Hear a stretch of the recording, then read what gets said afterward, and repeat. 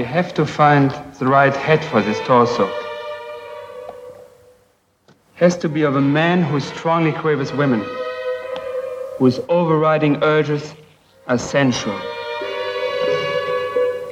If we succeed in finding such a single-minded man, our chances are very good that the male we create will fall in love with my female zombie. What kind of work did you say your husband does? He's a scholar, spends hours in his laboratory. I really don't know what he does. We lead very separate lives. They will mate, and she will bear me the children I want. They're going to be a true start of a new race, entirely created by me, responding only to my bidding. Where's your husband? He's busy working. Works very hard. No one has come as close as I, understanding the secret of life.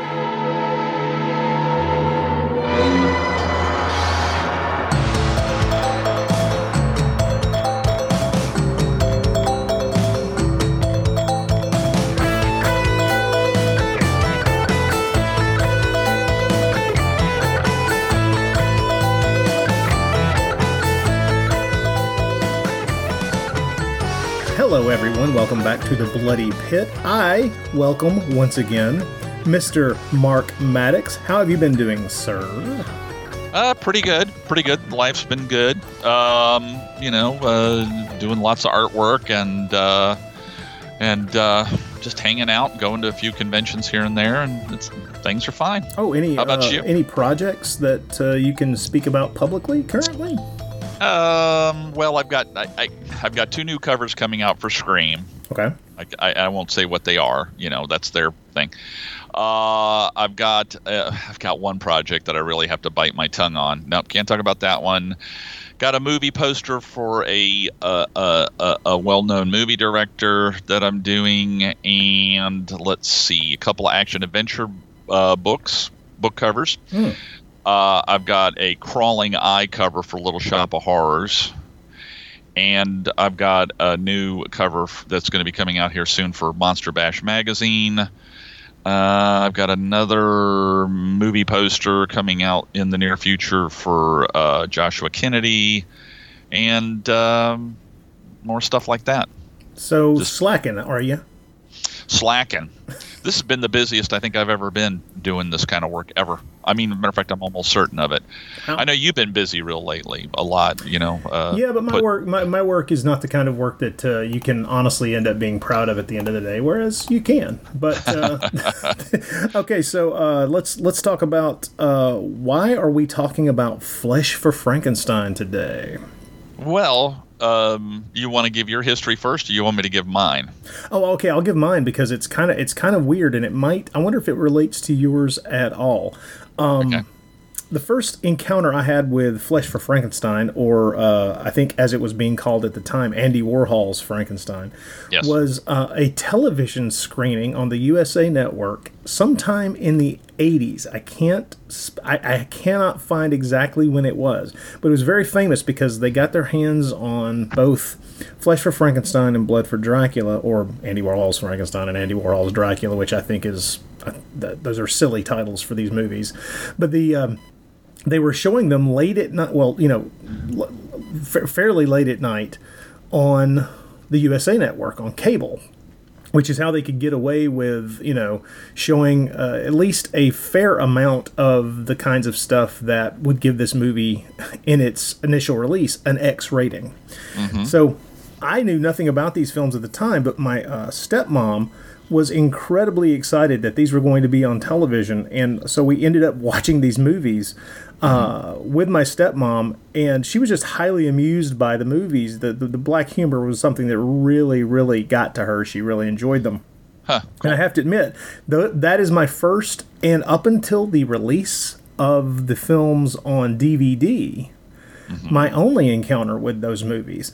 It wasn't until Criterion put Flesh for Frankenstein out on DVD many years later that I bothered to watch it again, and now, of course, with the stellar Blu-rays that have come out of both movies, I have revisited them again, and I have to admit, when I was a younger man watching it on cable television, I had no real good frame of reference. I was a teenager. I had no clue what I was looking at. I don't think that I grasped the things about it that make it really special to me now. Right. But as I've gotten older, I haven't revisited the movie that often over the years. But it is a movie that once you've watched it or rewatched it, it sticks with you for a very long period of time afterwards. And for me, part of that is some of the stuff that it's kind of aping. And some of the stuff that is just intrinsic to it as well. So that's my history with the film. Okay, you gotcha. For me, it's weird. We had I don't think it exists anymore. There's a movie theater now at the university, but Florida State used to run every night films at the Moore Auditorium through the student union. As a matter of fact, a friend of ours who you probably met at Monsterama, Bill Rich, headed that up for a long time and was putting stuff on there like Prisoner episodes and stuff. Lots of James Bond movies, et cetera, et cetera. But anyway, they put on there Andy Warhol's Dracula, which is what I still prefer to call it. I know that sounds like okay, Mark, that's not historically accurate. No, but it rolls off the tongue better for me. It's like I've met some people that are Godzilla historians and stuff like that, and they refuse to call the films anything than what they were originally called when they were released in the United States, like Godzilla versus the Thing. I know that's kind of like, I went like, wow, really? Well, understand the reason that I think that the Andy Warhol title is silly is that Andy Warhol didn't have a damn thing to do with them. So. Right. I just say it because it kind of pricks up people's ears who don't have any understanding of what these films are. So Flesh for Frankenstein and all that, I mean, it's a fine title. Paul Morrissey's Frankenstein, that's fine, whatever. But I like saying Andy Warhol's Frankenstein, Andy Warhol's Dracula. So anyway, my buddies Burke Sauls and Doug Bush, we get in the car, we go over to the Moore Auditorium, and we see, out of order, Andy Warhol's Dracula, Blood for Dracula. And we're watching it, and I'm absolutely livid. I'm hating this movie. It's stupid. It's poorly acted. Everybody's over the top. Blah blah blah blah blah blah blah blah blah. I leave and I go, God, what a piece of crap. Everybody is like, we're all in agreement. What a piece of crap. So there was some snickers in the movie, of course, and we'll go into the details of that film later when we do another show. But 3 or 4 months go by. It was like 1981. And then they put out Andy Warhol's, Moore Auditorium's going to run Andy Warhol's Frankenstein. So I'm like, well, maybe this one's better than the other one, Hope springs eternal. Burke and Doug and I get in the car and we go back over there and we watch it. And the movie starts off with the weird the kids doing their thing, and we'll get into this in a minute. But then it shows the little lady going with the kids, in the little cart driven by the pony and all that. Right. And everything just seems to be sort of doing its little thing. And all of a sudden, boom, there's Udo. And he goes, did you clean the bottles and the test tubes in the laboratory? And I went, oh, shit, it's this thing. This is the same thing over again. I'm trapped in an A Mobius loop. And now I'm watching this thing. Oh, we sit there and we're watching it, and I'm like, oh my God. Leave the theater. I remember even going to a party and telling everybody how much I hated the movie that night afterwards. Anyway, so, a few years go by, or a year goes by, and my brother is dying to see the Frankenstein movie. He actually goes and buys the VHS almost 6 months before he could afford the VCR, because VCRs back then were like pretty darned expensive, Yeah.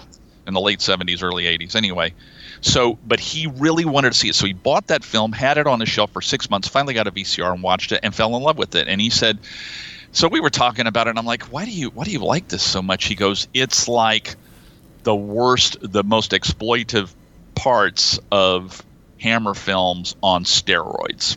Yes. It's like any part of the Hammer films that would be considered that the censor board would go after in Britain. That's what's in this film. The rest of it's, And so a few more years go by, and I go, and I think I saw it once or twice more, and I said, yeah, I'm kind of getting that. And then you really understood that it was a comedy. I mean, I've actually heard Paul Morrissey say it, his own lips. Yes, it's a comedy. So I'm watching the Independent Film Channel, and Dracula comes on, his version of Dracula. And I'm like, there's something about this that's it is a comedy, you can tell, but there's a lot of beautiful photography, and there's a lot, the music's really beautiful. Mm-hmm. And yeah, Udo's like, Klaus Kinski's angry little brother or something. It's like the DNA, and I'm like, you know what, I'm kind of digging this. And I started to change my mind. And I'm like, okay, I changed my mind. Then I watched the Frankenstein again. And I'm like, okay, this one, yeah, I'm getting it now. I get it. And they're fun to rewatch. And then recently, with the release of the two from Severin and from Vinegar Syndrome, the two films being restored and released, I got those. And I'm like, yeah, I mean, I did a complete 180 over the course of time. I kind of love them, So very different. That happens every once in a great while with me, where I hate a film at first and then I turn around and love it. It's pretty rare, but it does happen, and this is the case with both of those. Cool. I have to admit, neither of these are films that I love, but I do enjoy the hell out of them. Right. I can't. I think that it's difficult for me to kind of clutch them to my chest in abject joy, but I admire them in so many different ways, and.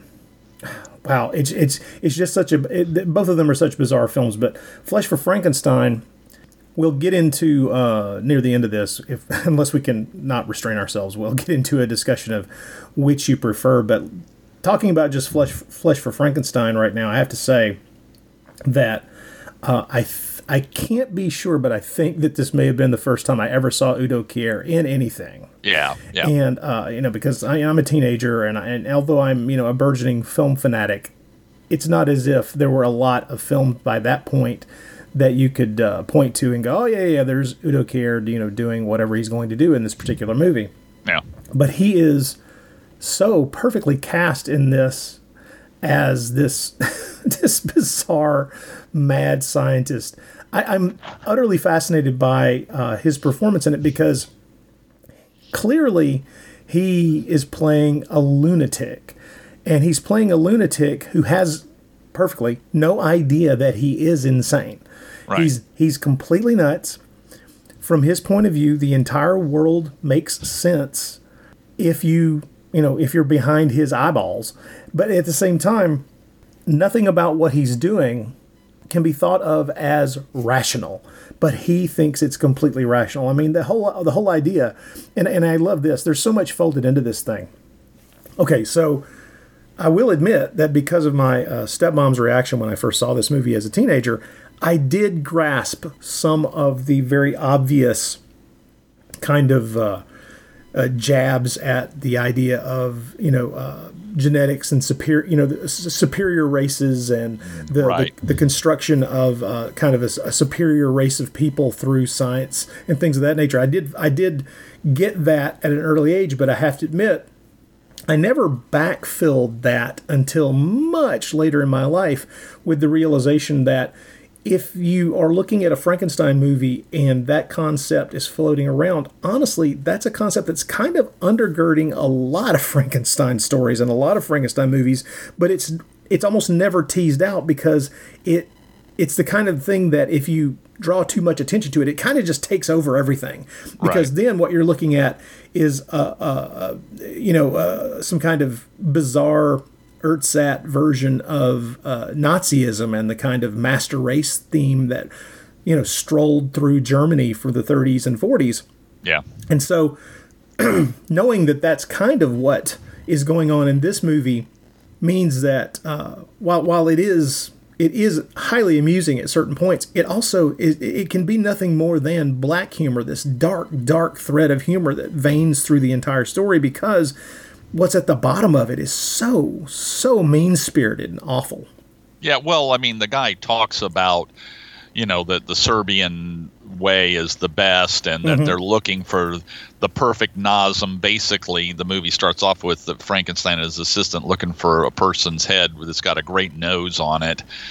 I mean, that's all sort of like, okay, so you're picking and choosing the elements to make your super bang or whatever, and they sound kind of prejudiced. But it's there's a lot of things that he says in that movie that are, one, have you look at him sideways for more than just the regular reasons that this guy's off the chain, but also stuff like he's a racist. He judges people. I mean, massively. I mean, some of it's so funny that the more I watch the film, the funnier the yelling gets. Yeah, now that's very true. The more times you watch the movie over the course of years, I got to admit, the funnier it becomes, because once you're keyed into that to the humor that it's aiming at, the more of it you spot, and the more that it feels just like, almost every scene is trying to find a way to poke at that level of humor, or that kind of humor, I should say. Yeah, I mean, you've got a movie that has a very it's got a soundtrack that is almost like something for a love movie. It's gorgeous. I mean, it's gorgeous, but mixed in with like a giant close-up of some really horrific wounds with stitches being reopened up with the blood slowly seeping through it. And this is music for two people that are, Romeo and Juliet passionately embraced and kissing. But no, what are we getting? We're getting a wound being cut open with the blood coming out, and the little cotton swab trying to dab 40 pounds of blood off of this thing. And the wounds are just ridiculously huge. And it's like, man, if that was the surgeon's actual job and he went to try to get a job and that was his portfolio, they go, get the hell out of here. What'd you use, a chainsaw? But we know they're doing it to gross us out in the film. We get it. But there's this bizarre form of humor, too. I mean, Frankenstein's doing all this crazy stuff, wanting to cut people's heads off and all this sort of stuff. But he's like sitting there going, oh, it's disgusting. We went into the town and the women were there with their big breasts and they were shapeless and they, it's just disgusting, And then he's going around, he says, and we would watch the peasants, and the peasants, we were told not to talk to them because we were better than they were, and I'm like, holy crap. I mean, just watching, I will say the pinnacle thing in this film is Udo.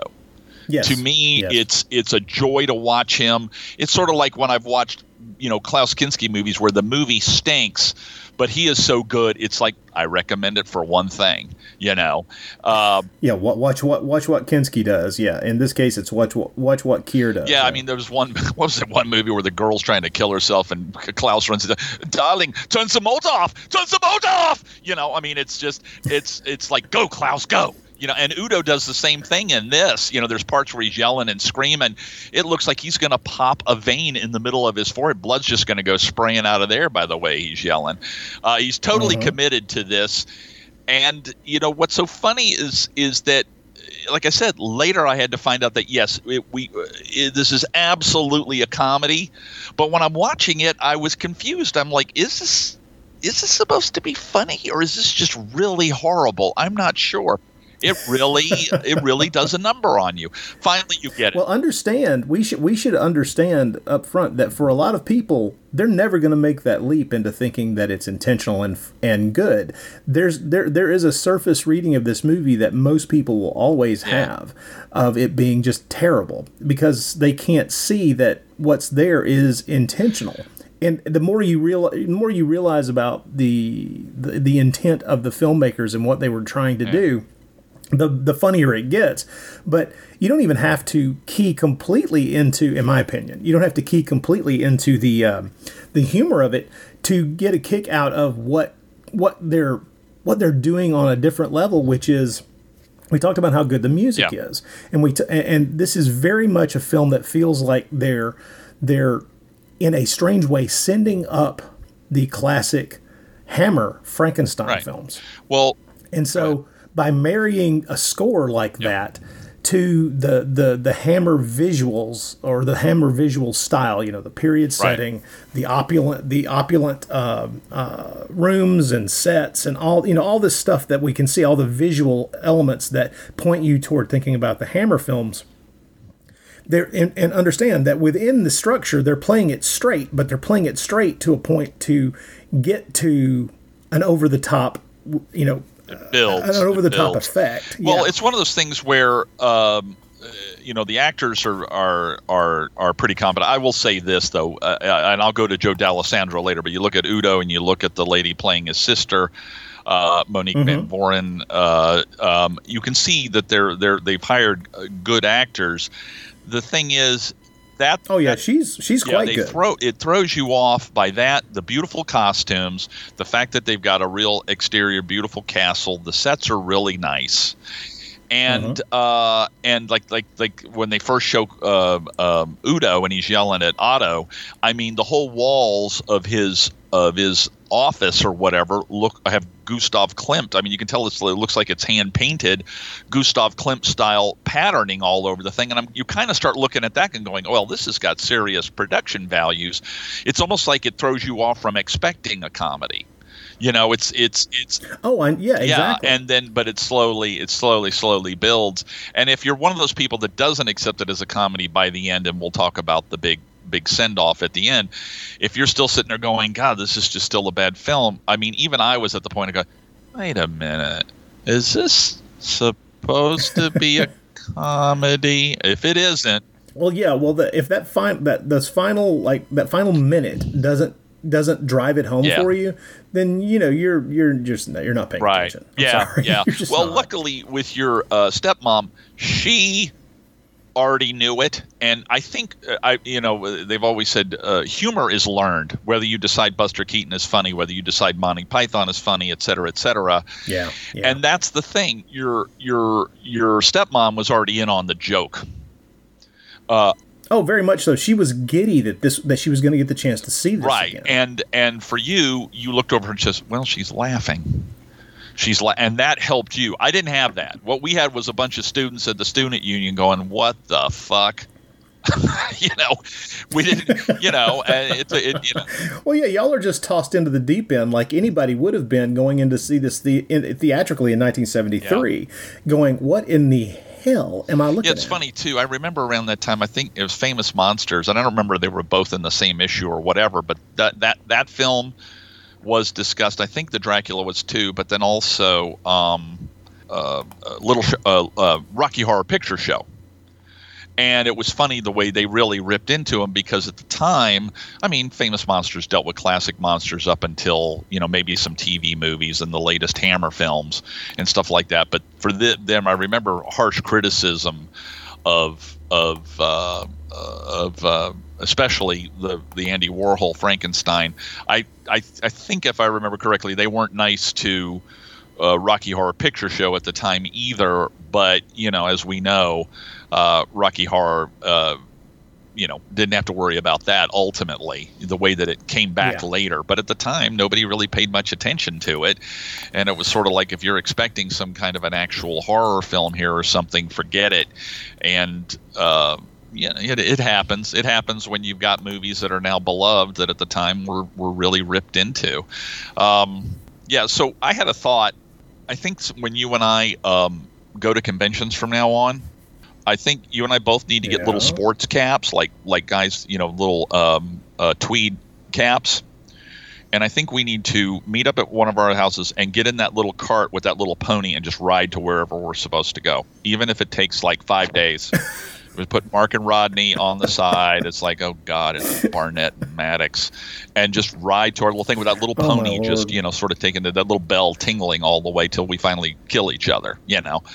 You've had a lot of bad ideas in your day. This may be the worst. Well, this is done in a Paul Morrissey sort of way, so it might be the best. See what I'm saying? Anyway.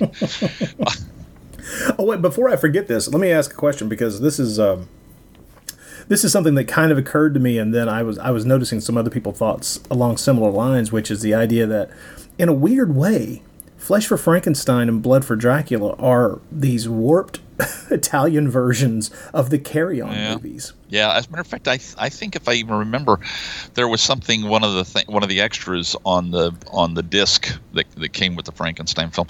I swear that the Carry On films might have even been mentioned real briefly.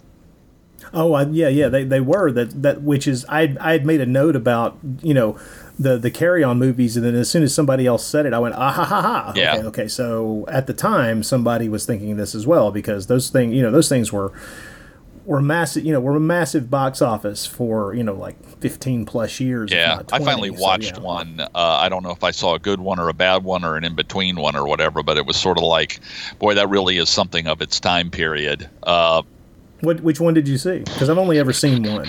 I really don't know. I think it had bus drivers in it or something. It's been 10 years, and I think I watched it on YouTube. So I've got to see one of these things. Well, it was a few years ago. I finally watched Carry On Screaming, which is their right. horror, I've seen pictures from it. Yeah. Kind of. And I'll be honest. I really enjoyed it, but I don't think it's a great film. And and the type of humor that they're doing, it's like I realized while watching it that if this was not a send up of a genre that I love, I would be counting the hairs on my forearm. It'd be like, come on, man, enough.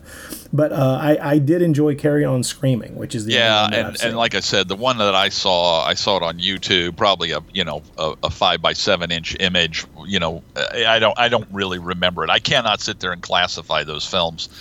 I haven't seen enough of them, but so this movie's got Joe D'Alessandro in it, and who is so.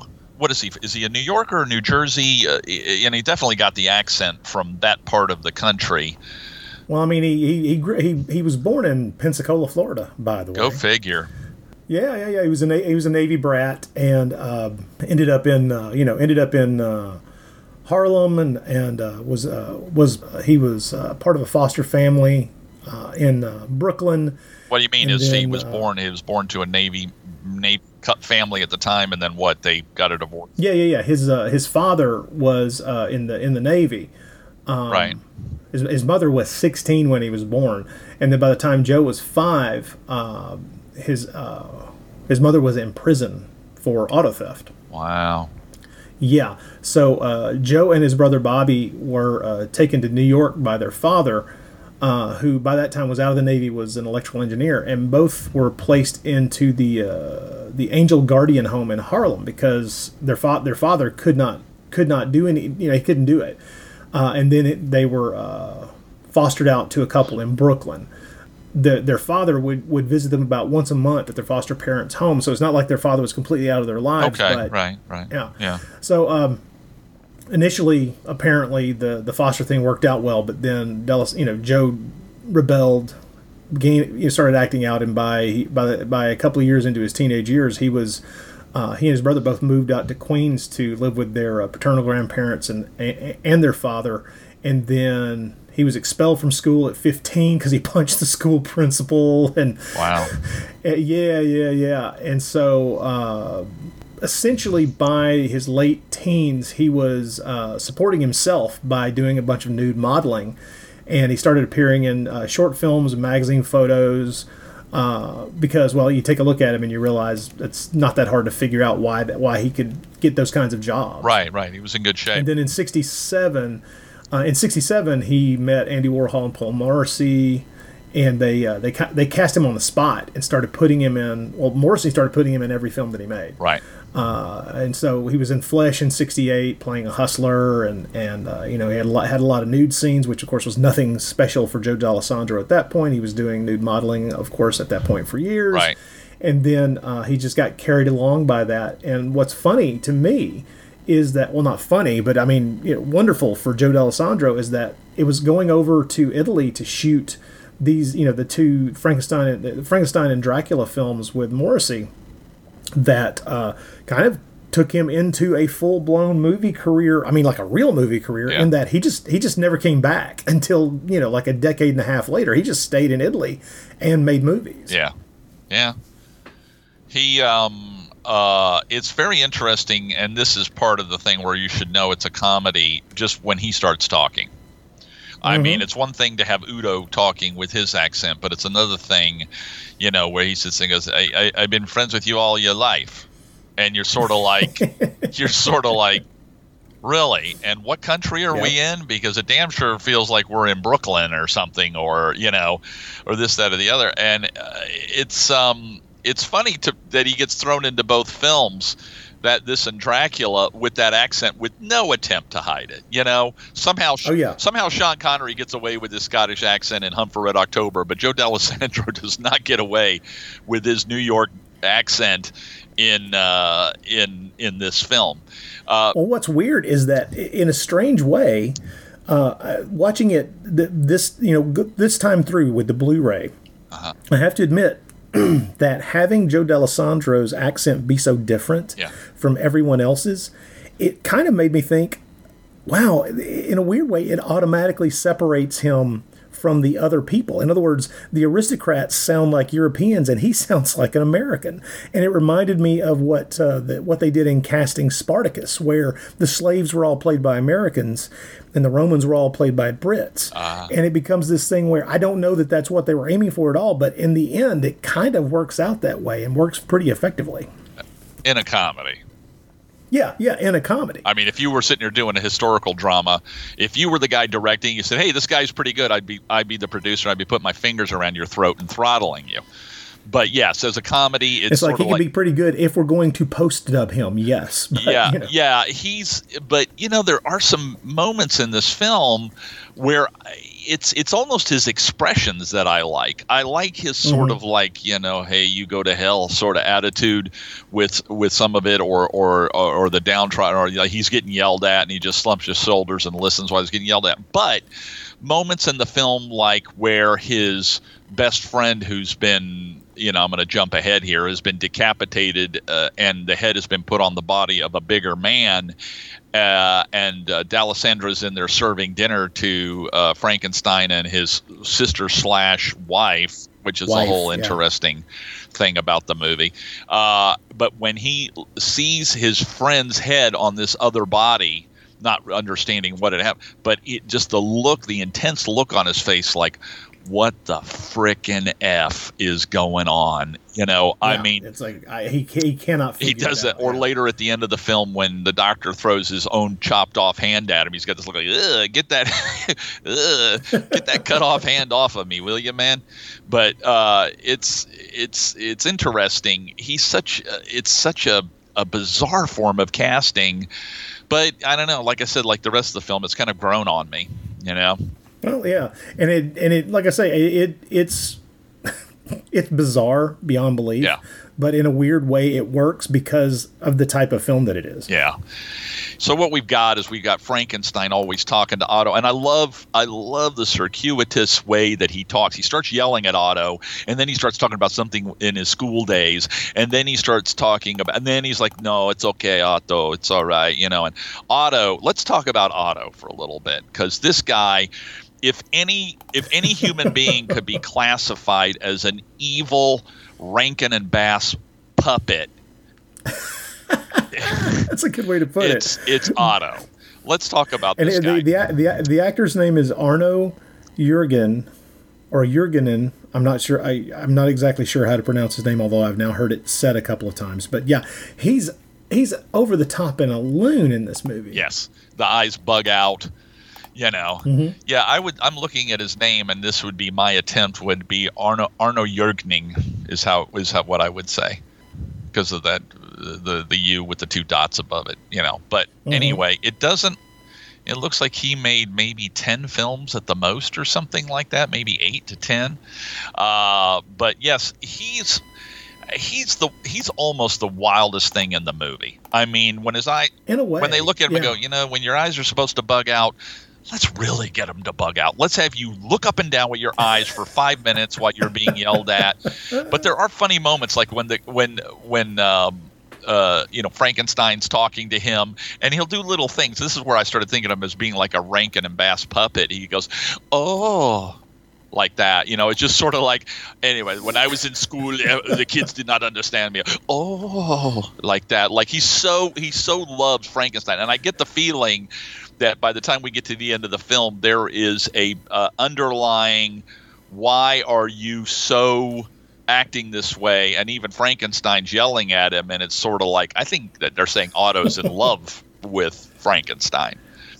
Well, it's I don't know I don't know if it would be love so much as it's that strange thing that you get with dogs who, no matter what you do to the dog won't leave its master, no matter how cruel or it's the devil or crazed. the devil kind of thing. And well, it's sort of like at least this, but then when Frankenstein's God, I hate saying this, sister/wife, who's a complete sex maniac freak, comes down and decides that she's going to make sure that the Frankenstein monster knows how to fuck. It took you a while to get that. It's just, that the head on the body of the monster was some guy that was either A, gay, or B, going to go into the monastery. Whether it's both or a mix, because he just doesn't seem to be interested. They show him in the brothel earlier, and the girl's showing him his breasts, and he goes, "Yes, they are all right."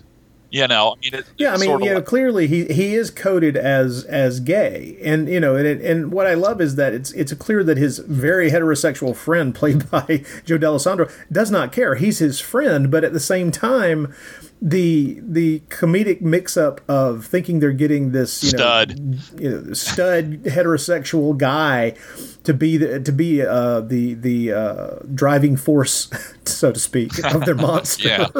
Well, it's so funny because it's weird. By the end of the film, Frankenstein and his sister wife hate each other. I mean, it just seems like, oh, you always have to talk about mother and father, and it's like, and she's bitter and she takes lovers into her bed and all that kind of stuff. And Joe D'Alessandro's in there, But near the end of the movie, they kind of team up. I say, "Thank you, brother.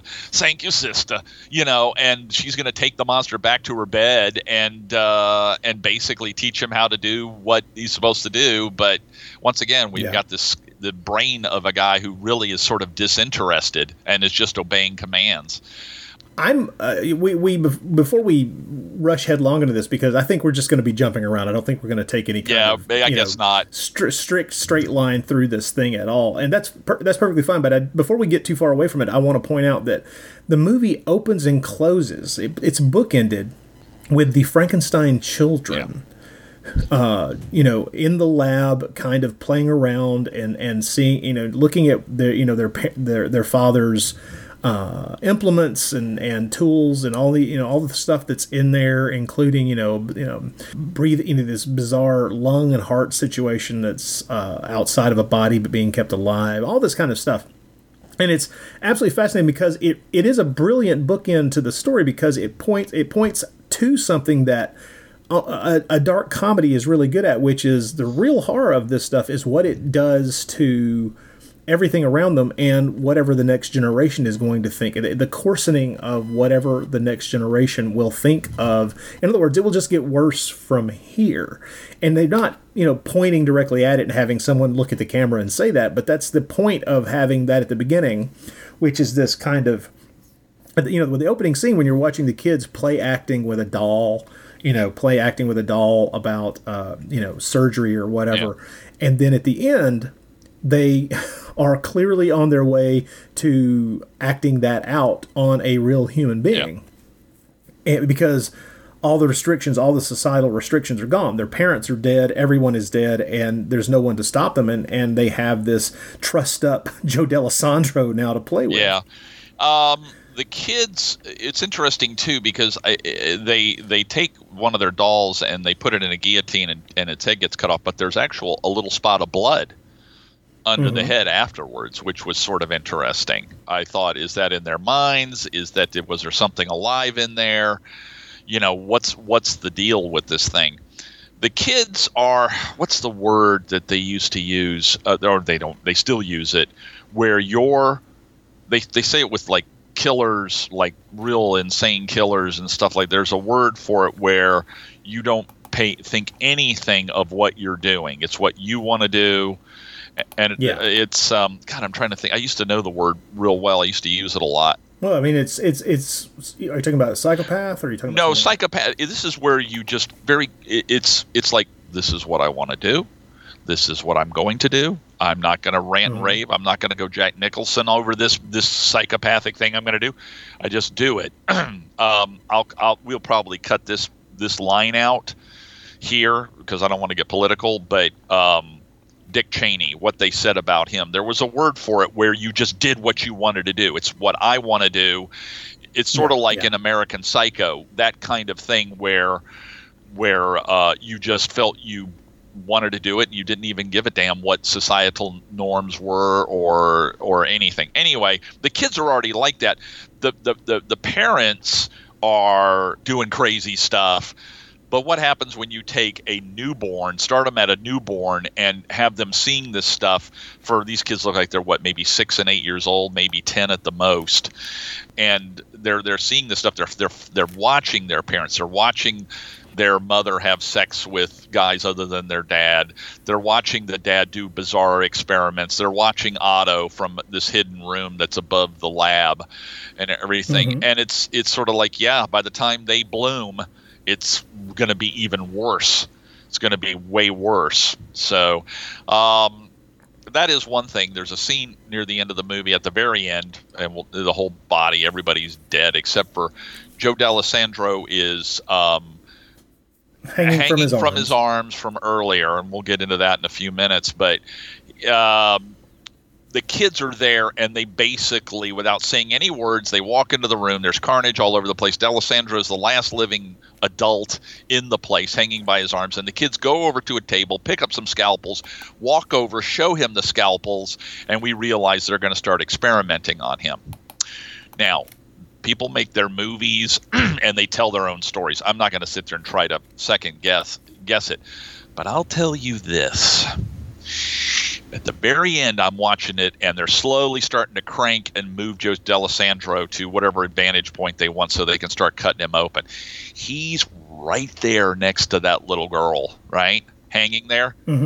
I swear to God, the last thing I do, you guys are going to do this, but the last thing I do, I'd bring that beetle boot that he's wearing, I'd bring it up under that girl's chin and do my damnedest to kick her head off. I would have, little girl with the scalpel going to cut me open and stuff. I'm hanging her. She's less than a couple of feet away from his leg. You have a history of wanting to kill children, so let's just be honest about this. Well, the thing is, what I love is that I do kind of want like a sequel sequence where we get to watch Joe D'Alessandro's character attempt to talk his way out of the situation. Yeah, he did kind of get quiet there. It's like, Joe, you thought about maybe you might like to, speak up a little bit here for a minute, or hey, who's going to cook your meals? Who's going to bring you food at night? Not me, because I'm going to be dead because you cut me. Yeah, exactly. That's what I keep expecting to start happening, is him to start trying to find a way to sweet talk himself down off that freaking thing. They're going to kill him because they hate his accent. So. Well, that accent means that he's a peasant, obviously. Yeah, really, from Brooklyn.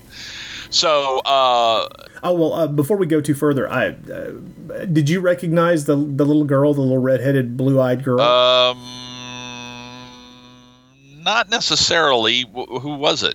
Oh, well, her name was Nicoletta Elmi, and she's this little Italian actress who, as a little girl, was in, hold on to yourself here, she was in Death in Venice, Bava's Bay of Blood. Oh, okay. The Giallo, Who Saw Her Die. Right. She was in Bava's Barren Blood. Oh. She was in Argento's Deep Red. Uh-huh. So as a little girl, within the space of years, it's like you can't miss her. It's like she's got that striking red hair and blue eyes, and she it's just one of those things where it's just like, my God, how many movies did this little girl make?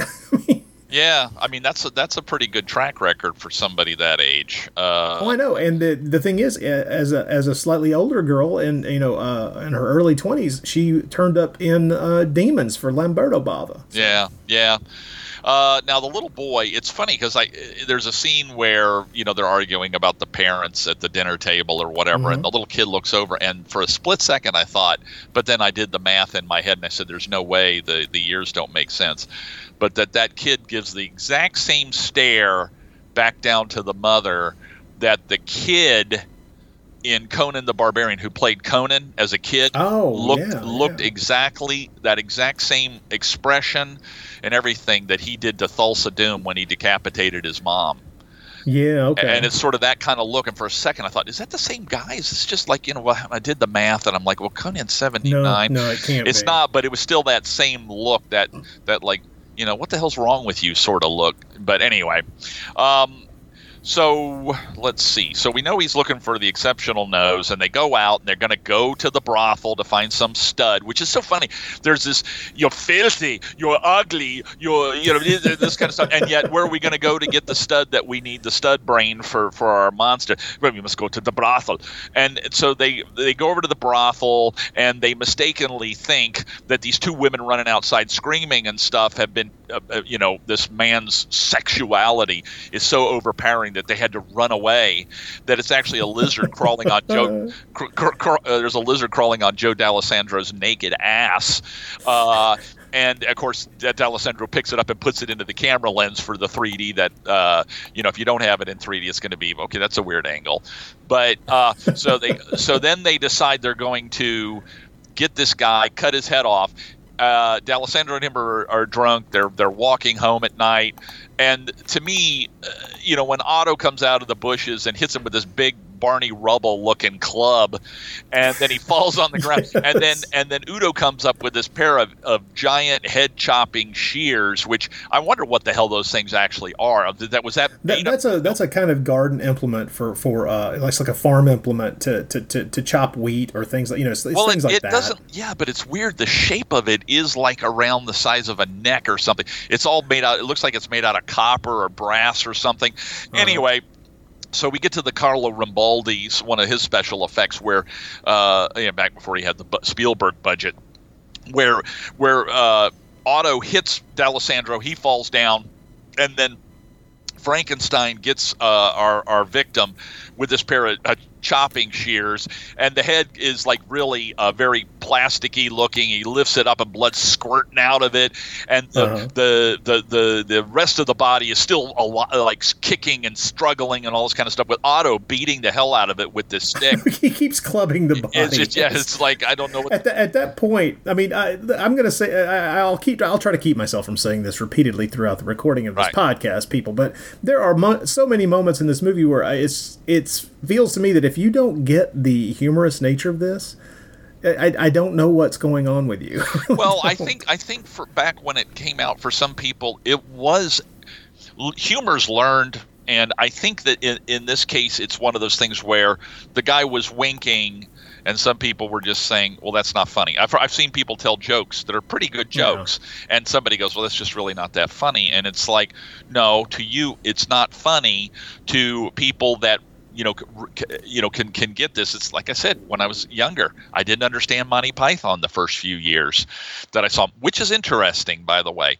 The Dark Knight, the Black Knight, or whatever in Monty Python, a year or two after the ending of this film and the ending of Dracula, Andy Warhol's Dracula, it's sort of like, hey, those came out before the Black Knight scene in Monty Python, but that was flamingly a comedy.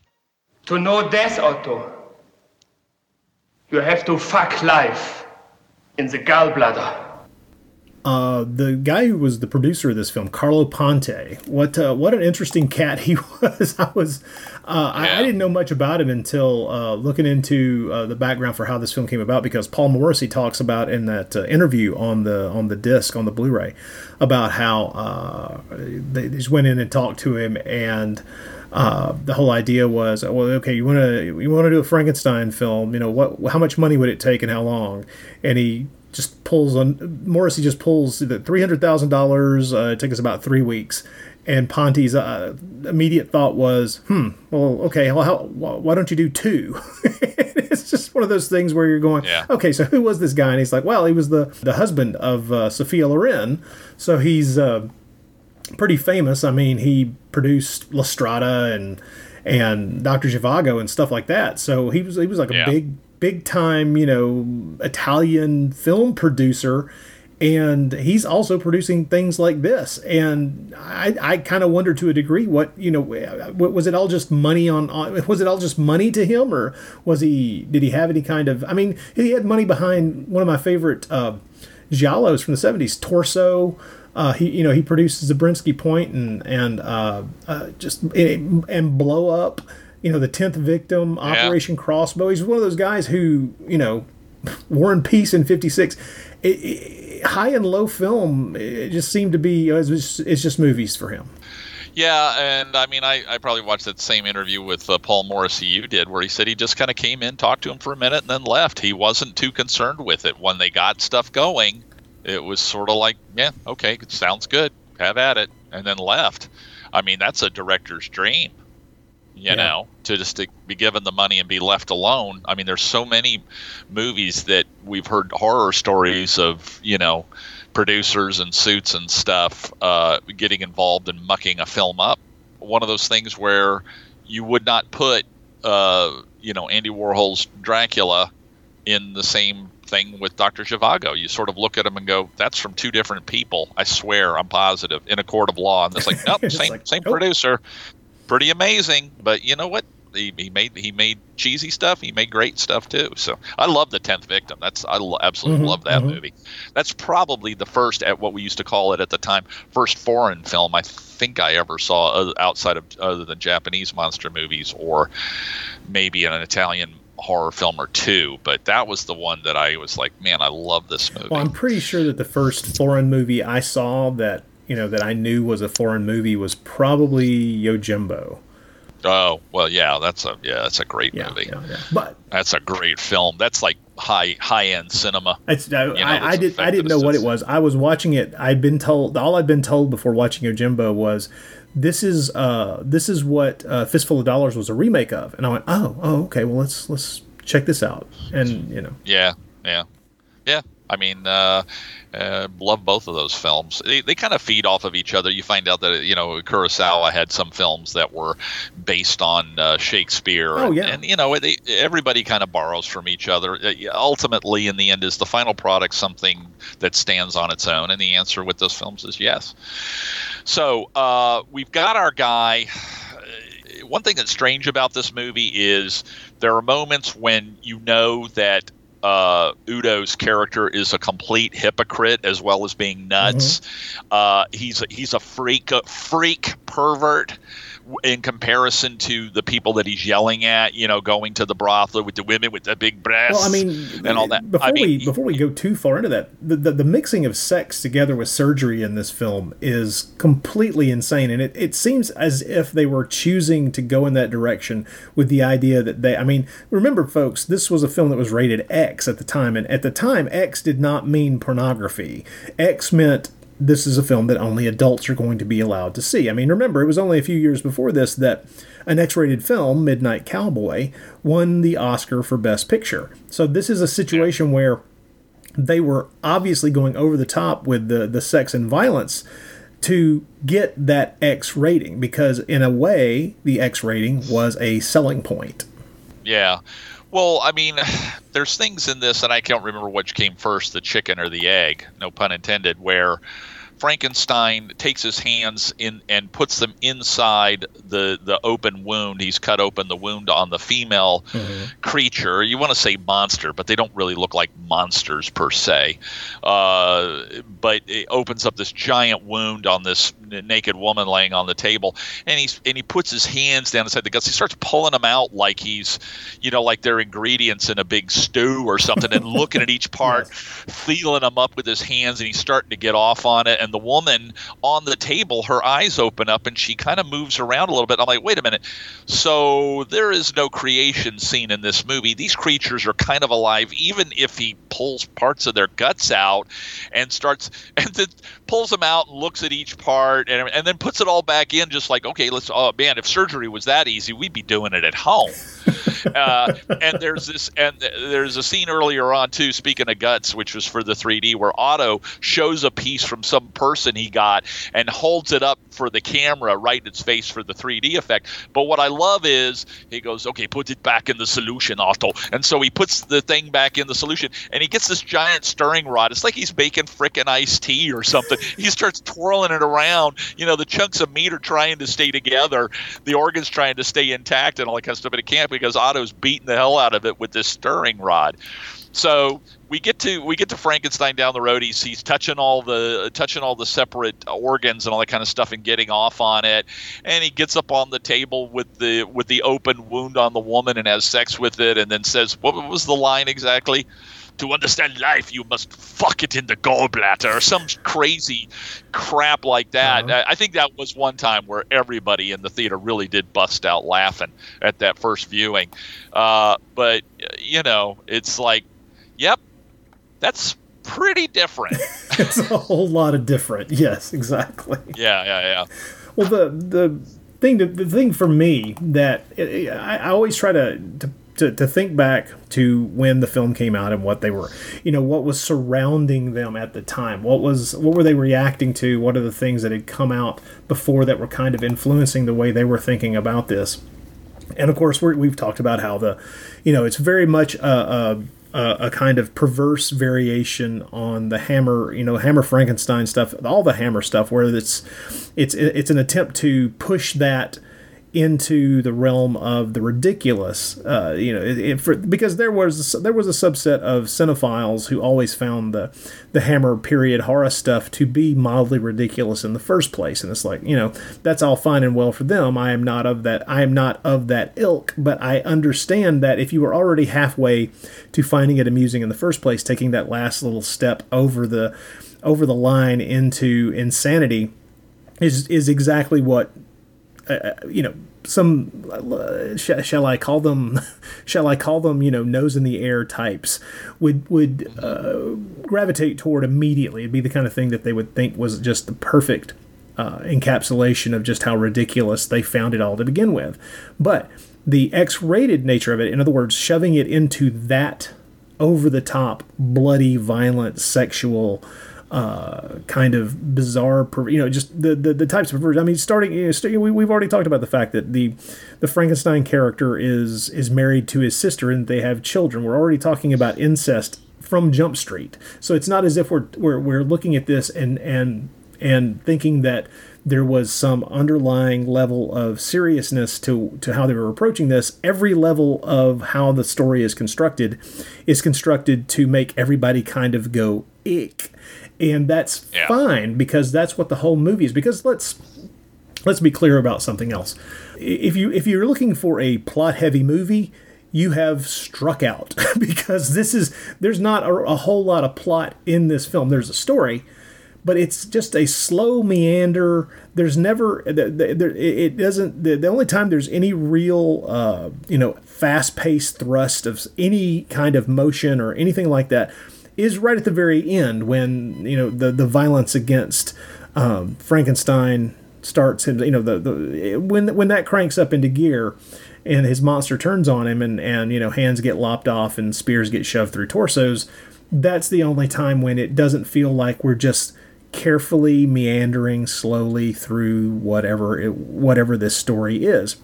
And the thing is, I'm not saying it's boring. I never find this film boring, because it's absolutely gorgeous to look at. It is beautifully photographed, and the histrionics of the characters, the over the top nature, especially we've talked about Udo Kier, but you can't turn away from both him or the sexual shenanigans going on with the wife/sister character and Joe D'Alessandro. There's a constant parade of nudity and strange just strange elements. I mean, we haven't talked about the fact that of course you mentioned the famous line, the only way to know life is is essentially to fuck it in the gallbladder. Great, wonderful. But what he's just done at that point is to have sex with the female. I mean, and as far as we can tell from the positioning of his body, is not exactly, he's not thrusting into the normal orifice for a female. He is actually having sex with an open wound, and this is truly disgusting really and strange. Sick about the way you describe it. It's even worse than the movie. I mean, watching it's one thing, but have you sit here and like, okay, class, here's what's going on. This is the scene with sex in the wound. Well, I mean, we're talking about the licking of a sutured wound and all kinds of things. These are the things that are on display in this movie. It's bizarre, and it's built to be bizarre. That is the point of what we're looking at. There are moments in this film, and it doesn't even have to be necessarily just straight out and out gross. Some of them are gross in a way without being. What's the word I'm looking for? Without being guts. Yes. One of the best scenes in the whole movie that I remember when everybody in the theater was watching it the first time I saw it. It was like, what? What's going on? What is she doing? The famous armpit sucking sequence, where she answers everything in a kind of Morse code when he asks her a question. When Joe D'Alessandro is asking her a question, she's got her face up in his armpit because they're in her bedroom having sex. Go figure. and they're laying there naked, and he asks her a question, and she goes. And I'm like, what the hell? And then he asked her another question, and she answered. I mean, it's like, it still astounds me when I see it, and I'll actually like, hey, Linda, come in here and watch this, and she'll be like, oh God, you got to see this armpit sucking sequence. It's fantastic. I mean, I'm amazed that they got some of the actors to do what they got them to do, because it seems like they jumped in to the swimming pool and paddled around.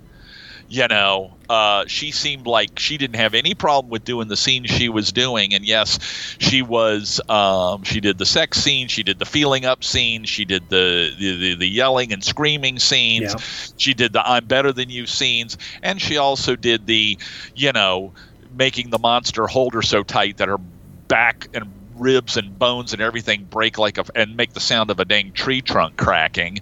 And she does this armpit sucking scene and all that stuff. And he must have taken him in there and go, look, we're gonna pretend everything's straight while we're doing this, but this is just a straight out comedy. And yet, well, what Morrissey has said is that essentially they and Udo Kier says this as well in a few interviews. He's talked about it. They had an outline for the story. Okay. Yeah.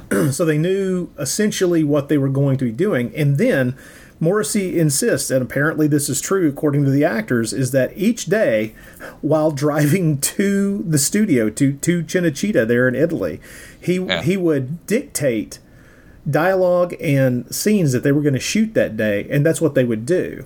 So as long as it fit within that broad outline, he knew he could edit it together as a film later on. So they didn't even have a completed script. They didn't have the idea was to not have a completed script and to just let the creativity take over while they were making the damn movie. Yeah, stream of consciousness almost. Yeah, which of course explains why it doesn't exactly have a thundering pace. But at the same time, it's not a long movie. It's only 93 minutes, 95 minutes, something like that. But it does feel kind of operatic because of the pacing that the story takes place at. It's not fast paced. It is rather slow paced, but it doesn't feel slow enough to get on your nerves, because what's being put on screen, being dreamed up, every day as they shot this thing over the course of 3 or 3.5 weeks, is so interesting that you can't take your eyes off of it, whether you like it or not. It's one of those things where you're looking at it the entire time and going, what in the hell are they going to do next? What freaking weird thing is going to be slopped across the screen next? Well, and that's when we get to the next scene. We've had the Baron get up on top and have sex with the wound of the female creature, and then we've had, his sister in there sucking armpit. She's his sister. She's his wife. They've had children together. She's a sexual beast. She's even later going to have sex with the monster to get him to get it up, But then we've got this scene where we finally understand why Otto is already just a freak. I mean, he's hitting, decapitated corpses that are still quivering. He's hitting them. He's doing all that kind of stuff. But then the maid comes downstairs and is just looking around in the lab, and Otto comes in and his tongue's wagging all over the place like a dog. He starts chasing her through the place. Yes. And he basically got a one-track mind after he watched the Baron having sex with his female creature's wound, and he does the same thing. He runs down there, grabs the maid's midsection and tears it open, and she falls forward into a grating, which is completely for the 3D effect. I mean, all these guts are hanging in your face. Yeah. What's great about the scene is the guts fall through, and there's this grating, and she's laying there dead with her dead face looking through the grating. And just in one of the squares, it must have been a bear to line this up, where Otto's face just perfectly goes into one of the frames of the grating and just looks down at her. And I'm like, that's a T-shirt. But it's one of those where you just go like, Jesus, yeah, Otto really is, in the end, there's a reason why he is just the evil little freak in the Renfield mode, or in the Dwight Fry sort of mode. And like I said, it was great for the 3D at the time. We've got a scene in here where Frankenstein comes in. He's getting suspicious. People are sort of messing around in his lab. We're not sure if it's the kids or got Alessandra or the sister or whatever. Probably the kids. And they try to get the monster to mate with the female creature. Mm-hmm. And it's so funny because he's Udo is there with Otto. The two creatures are standing there pretty much naked, other than a little cod piece they've got for the monster. They pull that off so his junk is hanging out, and then Udo looks over at the male creature and goes, kiss her, or saying to her, kiss him, and then they kiss, and then they part, and then Otto looks down at the monster's package. Then kiss him again, and then they kiss, and then Otto looks down at the package and all that kind of stuff. And it is so funny to where, once again, Udo gets to lose it. The vein pops out on his forehead. He's livid, and that's when the sister, and him kind of get together and decide that she's going to try to see what she can do with her advanced skills. Her advanced knowledge of the male anatomy. Advanced knowledge, yeah. So, but I mean that scene just really. What did I put here in my notes? So the monster's dick doesn't work. That's what I wrote. I mean, because the creature in question appears to be gay, and that's Well, they hide it, like you said. They hide it with the whole monastery thing or whatever, or what do they call it too, where you're just ambivalent about sex, which to me that's At the age that I saw this film, I certainly wasn't. So you look at this guy, and he's just like, it's not his thing, Yeah, he's just not interested. I think the part that would really drive me nuts is when earlier in the film when D'Alessandro says to him, "So you're going to live off of bread and water, huh?" And it's like, and the guy goes, "Yeah, it doesn't sound so bad," And it's like, sounds like shit to me, man. It's like I'm gonna need some frickin' potatoes or steak or something. At least some chicken. Jesus.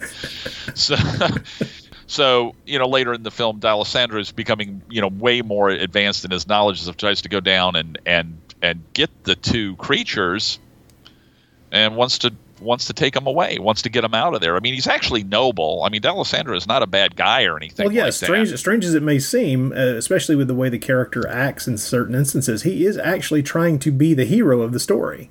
His character is a bit less in your face, unlike the one in the Dracula film. But I'm not want to talk about the Dracula film today because I know we're going to save that one for later, and it deserves its own show. Yeah, but yeah. in this one, he's a little bit more of a victim. He's a victim of the rich. He's, yes, he is a horn dog. Yes, he's very good at getting the ladies into bed and da-da-da. And he does see himself as a victim of the rich too. So, and that's that, like I say, that's one of those moments in the movie where it's very obvious that they're going to have you think about the class structure and how the difference between the high and the low bits of society here. Yeah. I mean, I know that he tries to get them out the door with him, and it doesn't work. And then, like I said, the sister shows up. Otto is let's see. God damn, I've got so many notes here. It's crazy. I think I overdid it on the notes. Yeah, this is the thing where I kind of feel like Otto sort of shows his true intent. It's like, I understand Frankenstein, whether he's in love with him in a sexual way or just is enamored with him, or at least the devil I know. He starts, saying, why are you letting your sister take it? She's an outsider still from us and all that. And of course, I love, Udo's response and yelling at him and all that kind of stuff. And then ganging up with his sister. Of course, she takes him, she takes the monster to the bedroom, and we know what happens to her. He takes commands literally and then ends up crushing her when she says, hold me. Yeah. Of course, I don't know. By the time she starts saying no, though, he's still doing it. I wonder if by that point he's on autopilot and goes, this woman just needs to die. So, and then with Udo having chewed Otto out, he turns around and looks at D'Alessandro, who's now been, tied up and is hanging there by his arms. I don't know. They had to have put him on a chair for a lot of those scenes. I can't imagine a person hanging there for as long as those scenes go on. Yeah. Yeah, it's like, get him down or get something under his legs, because you'd really hurt somebody. I don't give a damn what age you are. Yeah, you'd end up tearing muscles or tendons or something. But once again, Otto goes on, no pun intended, get this, autopilot, and gets... But it... Yeah. It's like the ending of Raging Bull. But he's sitting, and he goes and he grabs the female creature or whatever, and does the exact same thing. He's on autopilot, and he does the exact same thing he did to the maid after watching Frankenstein. It was like, he's going to have sex with her wounds or whatever, and she tears her guts open, or he tears her guts open, and she falls down. She's dead. And it's like, really? I'm surprised that happened. Because Frankenstein comes in and he starts yelling and screaming, and then the monster comes back with the dead sister, and which is so funny because Udo is screaming, just good quality, high quality screaming and yelling and stuff, and then he turns around and sees the dead sister. He goes, oh no, like that, lays her on the ground, and she's dead. Otto's dead. The female creature's dead, and they're starting to stack up. They're sort of like a bunch of folding chairs blown over in a storm or something. They're all kind of on top of each other. Yeah.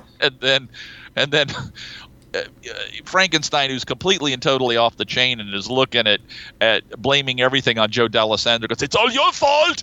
And then he goes to the monster and he goes, kill him now. And then he doesn't do it. But I absolutely love Udo's seizure-y screaming, where he sort of rattles his whole body, the veins really popping out on his forehead. Oh, and his neck. The veins are popping out on his neck to the point where it looks like, that looks painful, man. Well, I'm going to tell you something. Having suffered from vertigo, and I'm 60 years old, I could not imagine acting a scene like that nowadays. But even back then, at his 20-some years old he is, or whatever age he is at the time, it's still that super intensity that it seems like almost only a young person could get away with, and not hurt themselves. I mean, he's all over. The monster starts coming towards him. He starts backing up, and he's screaming, "Do what I tell you to do!" And he's backing up. And so, as Frankenstein's leaving the room, the monster slams the gate to the room or whatever, and chops Frankenstein's hand off, with this blood just pouring all over the place.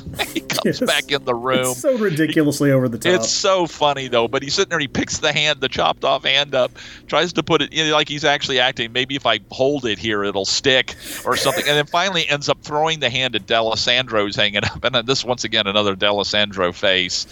And then the big monster gets sick and tired of his crap and rams him. What is one of those things? Isn't that one of those things that you used to pull or change chalkboards in a university or something. Yeah, it looks like one of those things.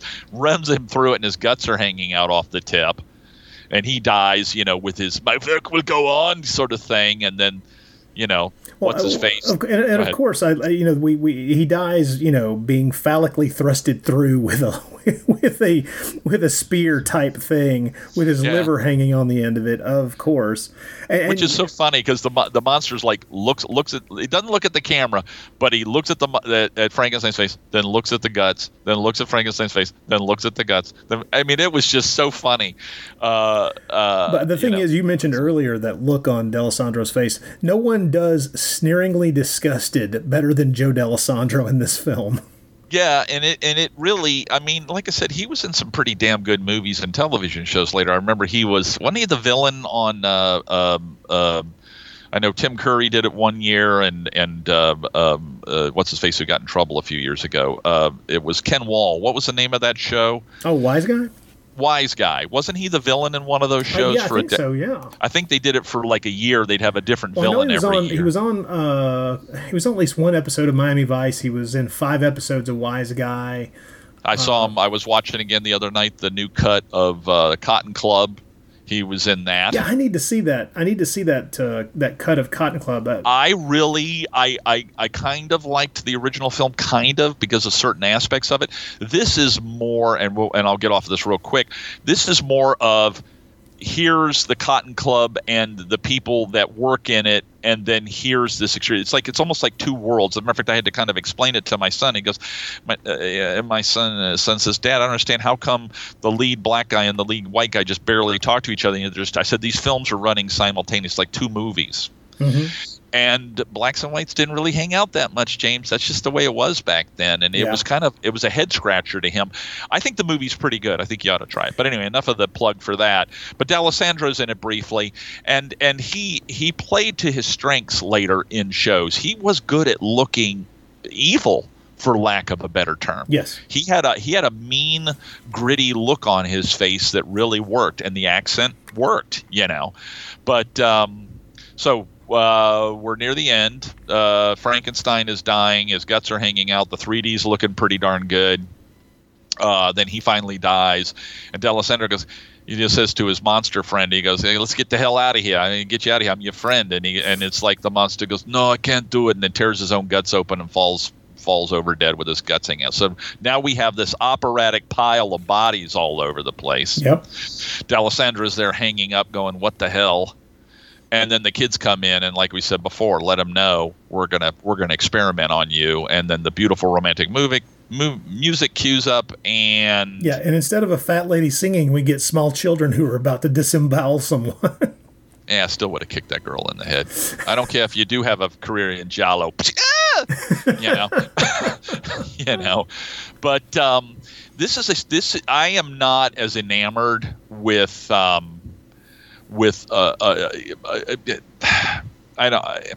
am not as enamored with certain kind of low budget films that are considered exploitative.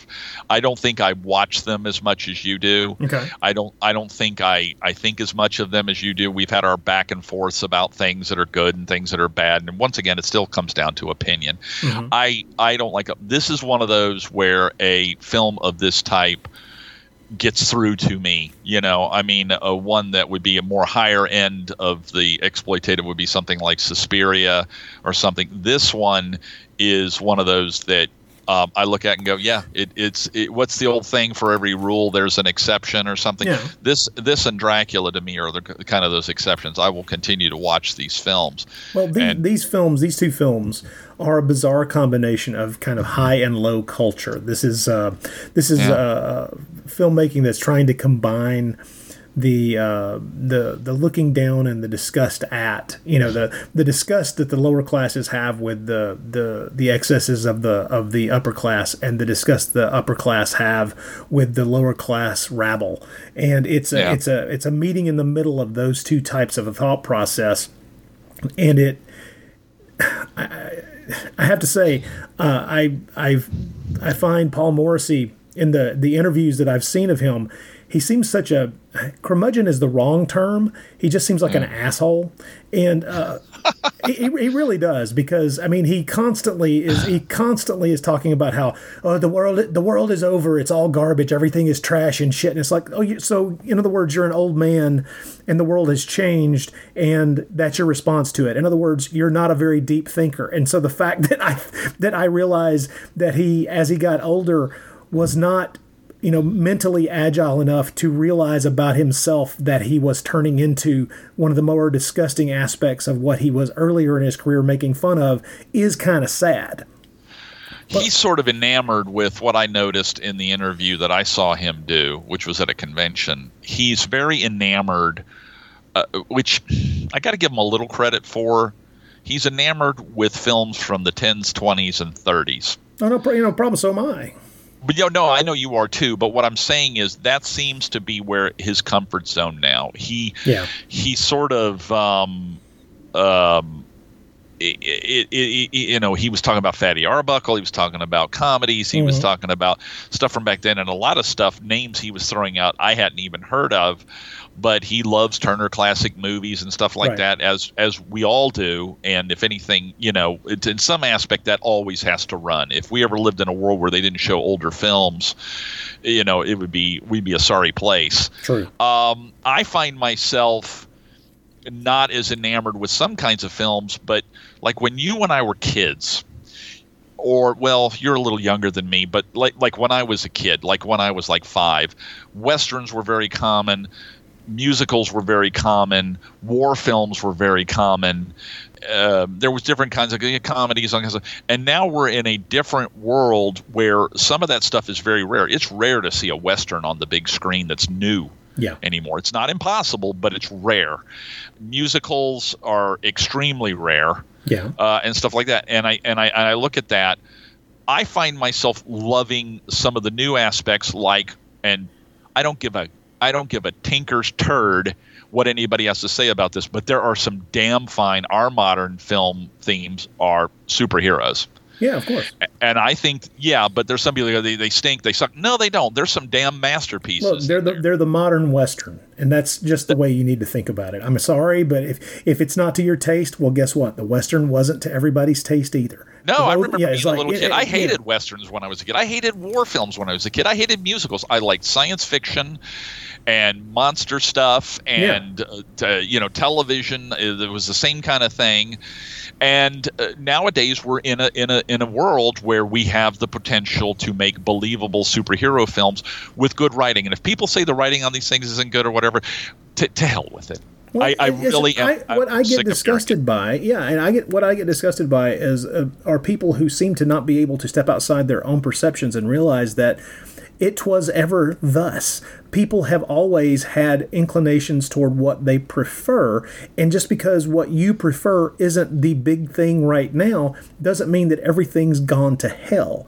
I mean, it's this perception that because it's not the way I want it to be, a pox on all your houses. It's like, no, dumbass.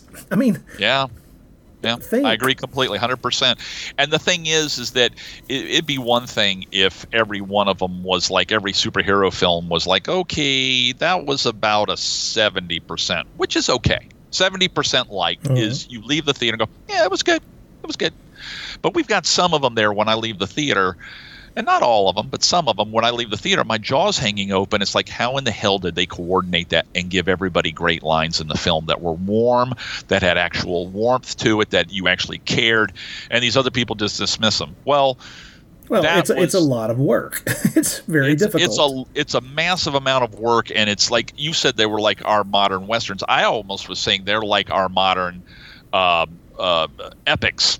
They're like the Ben-Hurs, the Lawrence of Arabia's and stuff like that. Yes, it is fantastical, and yes, I would like to see more Westerns. Yes, I would like to see more high-quality musicals. Yes, I would like to see more but at the same time, good army films. But at the same time, you and I are the type of film viewer who doesn't limit ourselves to what was made in the past 10 to 20 years. So all those doors are always open to us regardless. And so and that's another thing when I hear people bitching about, well, movies these days, they're all this or they're all that. And it's like, no, you're just not paying any damned attention. And what's limiting you to watching a movie from the 1950s or 60s, you stupid bastard? I mean, it's like... Yeah, I mean, it's one of those things, too, where it's like I have really grown to love Westerns and certain musicals I've always loved and everything. But I will say the one thing I don't like is in a movie where people are supposed to just be regular humans or even exceptional humans. Let's say they're at the level of a Sean Connery, where they're intense athletes or whatever, yeah. Well, intense athletes or whatever, but they show people getting away with such massively unbelievable, not the superheroes because they're superheroes, but when regular people get away with gravitational fallacies. Oh, well, you're talking about physical impossibilities, yeah. Physical impossibilities, or you might get away with one thing, but they show a person getting away with 5 within the space of like 20 seconds, and fear doesn't do it, and I sort of look at that and go, or somebody drops from 30 feet and hits the ground running. You're not going to. You're going to break your legs. Mm-hmm. That's what I don't like. That's just a side gripe. But yes, there are still good films being made, and but I don't know how the hell. Why do we run down this rabbit hole? I think I had some. Well, let's pull William Shatner right off the edge of the cliff. Let's pull back into this. So right. This is let's be clear. For Frankenstein is the kind of movie that really could have only been made in the 1970s for a lot of reasons. And I don't say that the way a lot of dumbasses say it, because it's like, oh, well, nobody would make this kind. No, it's the only time period in cinema where somebody would think this was a good idea to throw $300,000 at this. Yeah. It was a wild, woolly time. People had no idea what would stick to the wall. There were theaters that were only showing pornographic films, and that was seen as a viable, everyday business. The 70s were a strange time. Nobody knew exactly what was going to be around the corner, how the cinema was going to change, how the production of films was going to change. And so by the time you get into the 80s, things had settled into a particular groove, and people knew how they were going to move forward. And there would still be the occasional bizarre, out of the ordinary thing, but not like this. There was a small window of opportunity when an X-rated black comedy horror film of this type could have been made. And just a couple of years later, it's really not. I mean, just a couple of years later, the way something like this gets made is it is a much more overt comedy musical, and it's called the Rocky Horror Picture Show. Right. Yeah. There's something about the time period from the late 60s to I'm going to say pre-Star Wars. I was going to say pre-Jaws, but there was still stuff coming through, and even a little bit stuff trickling in after that. Oh, yeah. That are so indicative of the change from the G-rated, everything's G-rated, quasi, even G-rated with a slight adult theme to it, to the late 60s. And there's a whole bunch of great masterpieces in there that are so ballsy, have so much grit to them. Yes. That I remember I used to think of it as a kid as one of the lesser times in film. I used to think that. What happened is you've got it was probably in the middle of the 80s when I was doing, everything's so great and the endings are so tied up nice and neat and the jokes land and all that kind of stuff. And I've gone back over the years, and there's still a lot of great films from the 80s. Don't get me wrong. There's a lot of them. Yeah. But there's a lot of films that I go back now that I liked back at the time, and I go, that one just is too cookie cutter. It doesn't completely work, yeah. It doesn't completely work. I mean, where something like Back to the Future still works, something like Batteries Not Included, I look at that and I go, yeah, it's very 80s. You know what I mean? Yeah, it's very much, and it's not a terrible film. It'd be a good film to show children or something. But to me, there's stuff, I mean, I couldn't believe this. I watched one that I loved at the time, and now I couldn't stand it, was City Slickers. Oh, wow, really? I haven't gone back. Yeah. I haven't gone back to that in a long time. I do remember that for me, the standout sequence in that movie, one that just destroyed me, was that incredible Bruno Gantz sequence. The scene, I mean Bruno Kirby, where he talks about his best and worst today. Yeah. I mean, that scene alone is brilliant. Well, the scene with Jack Palance talking about the woman, the one time that he was in love. Yeah, yeah. You know, and those are the kickers that I remember. Saw. Those are the kicker scenes from that movie that I remember. And that's still good. Yeah. But I mean, you watch it and there's corny stuff with him coming into New York City with a baby cow in the back of the car. Yeah. You know, because they saved it, and you know, it's them for 10 minutes, and you know, I just look at it and go, now this is too pat, too cut and dry, too 80s, because by the end of the 80s, that pattern, that formula, had been kind of cast in cement, and it's the reason. It's like for instance, the happy ending at the end of Romancing the Stone works, but what you just described with the cow, now that you remind me of it, at the end of City Slickers, doesn't. At the end of Romancing the Stone, when he shows up with the boat, you're like, oh, we've built this. Yeah, we've built this. This feels like that happy ending that these characters worked for and deserved. Whereas that the cow thing just feels like a kind of, you know, button on the end of a story that it's just there because we need a nice cute little thing to go out on, you know. Yeah, it should be on a double feature with that 15-minute Slaughterhouse film by the guy that directed Eyes Without a Face, you know. Put that on there. Have you ever watched that?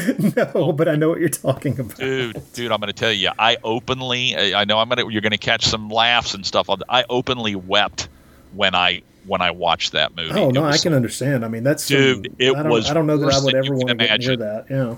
I watched it once and I was like, oh my God, this is like the most horrifying thing I've ever seen. Well, Night and Fog was easily the worst thing I've ever seen, but this was just horrific.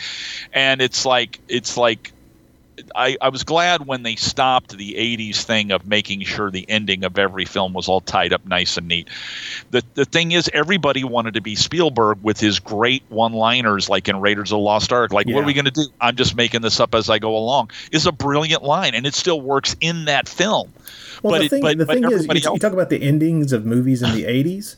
Yeah. I mean, I think that's a direct reaction to the kind of nihilistic, open-ended endings that were so prevalent in the 70s. It was like trying to go in the exact opposite direction, and to a degree, that's the safest thing in the world, is to give the audience that happy feeling as they exit the theater.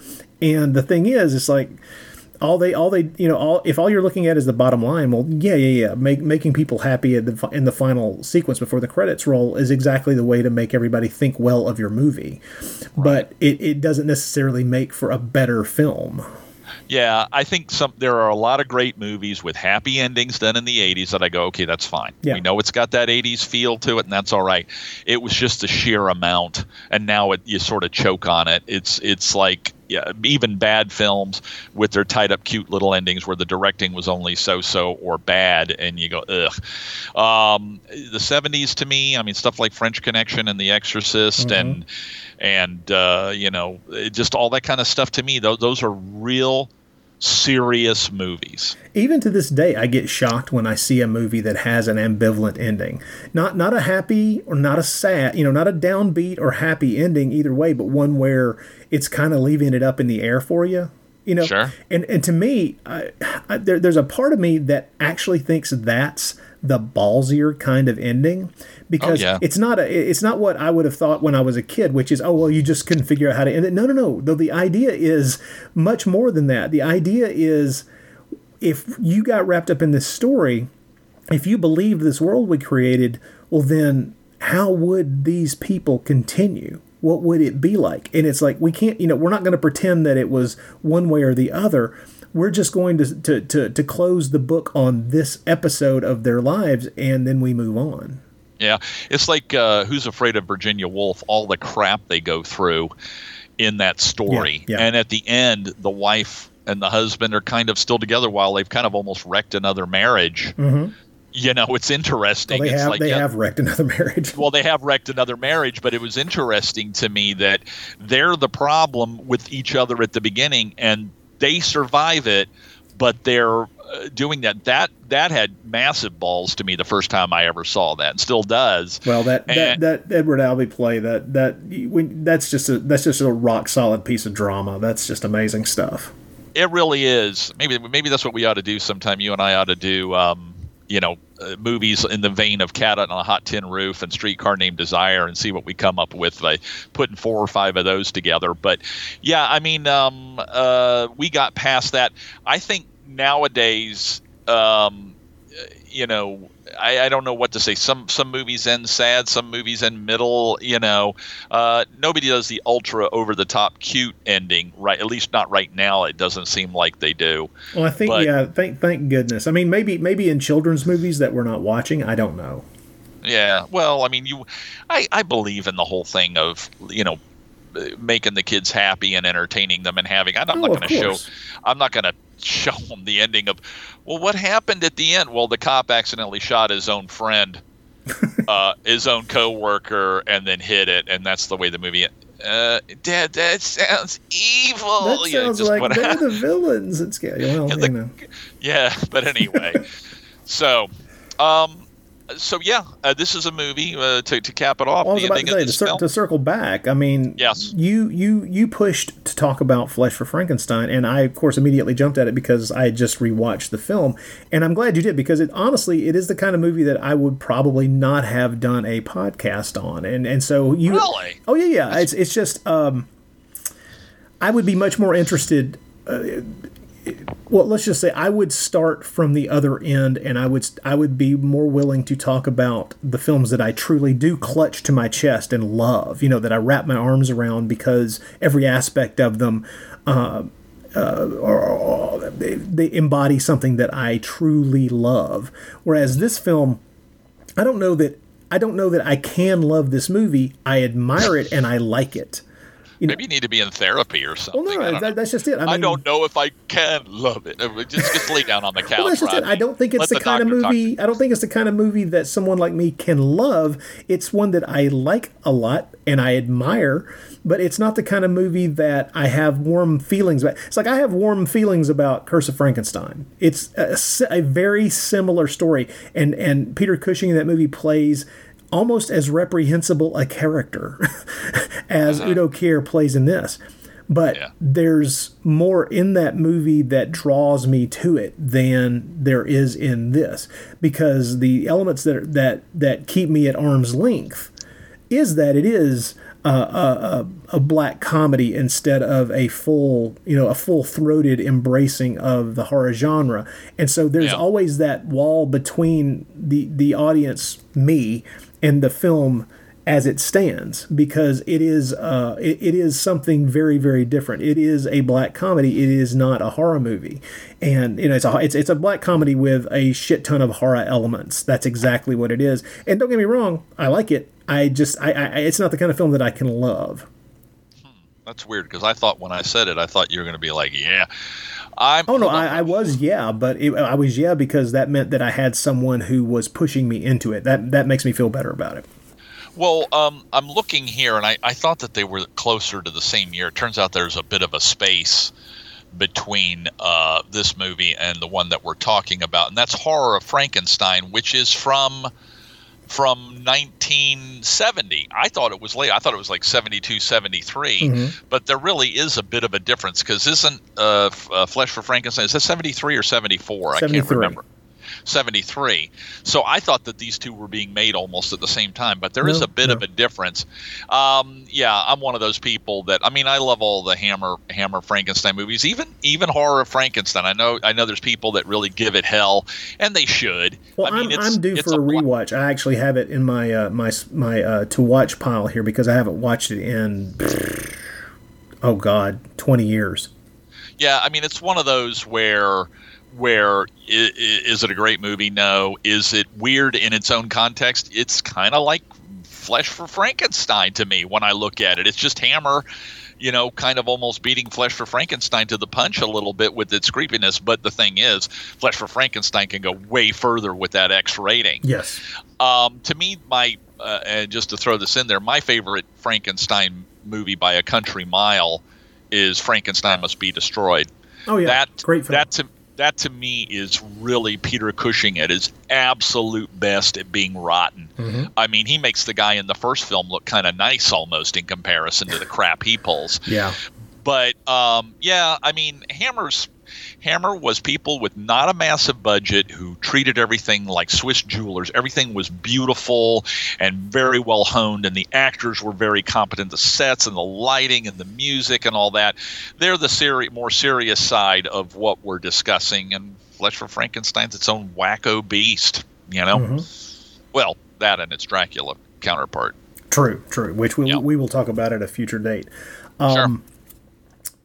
Mark, thank you for pushing me to talk about this movie, man. It's one that I, like I said, would not have talked about otherwise. This is this is why I have people like you in my life. It's not because I like you. It's because you made for a better show.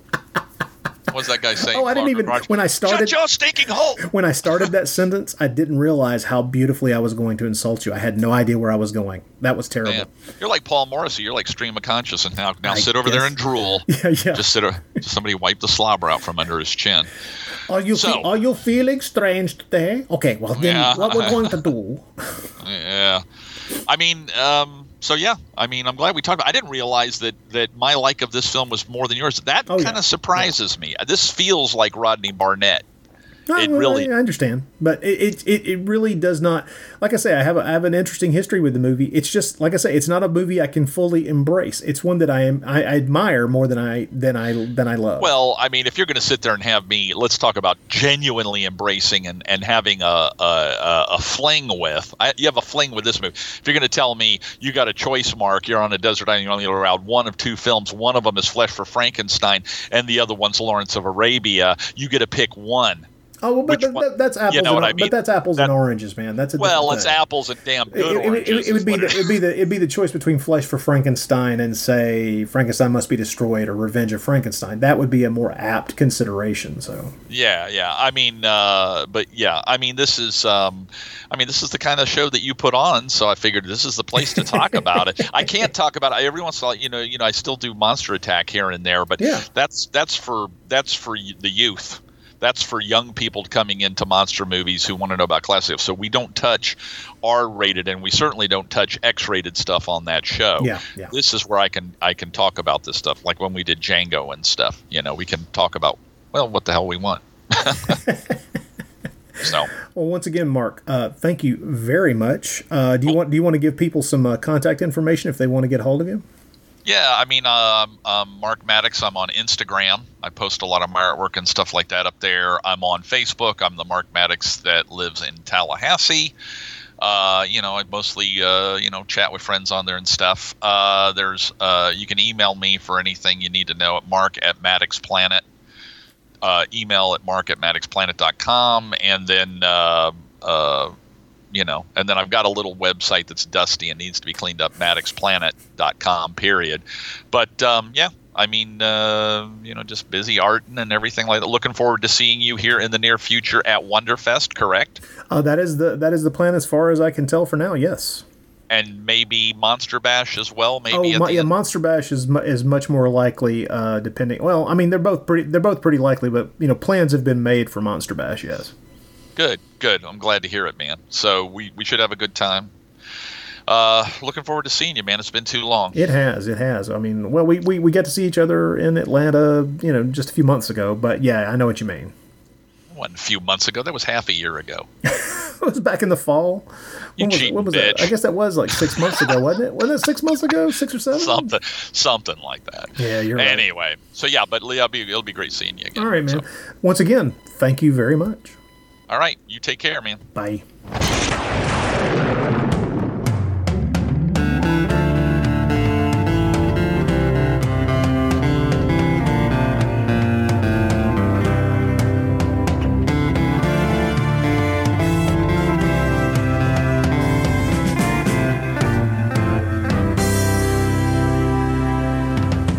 Welcome to Free For All, an episode-by-episode podcast about one of the most endlessly fascinating television shows ever made, The Prisoner.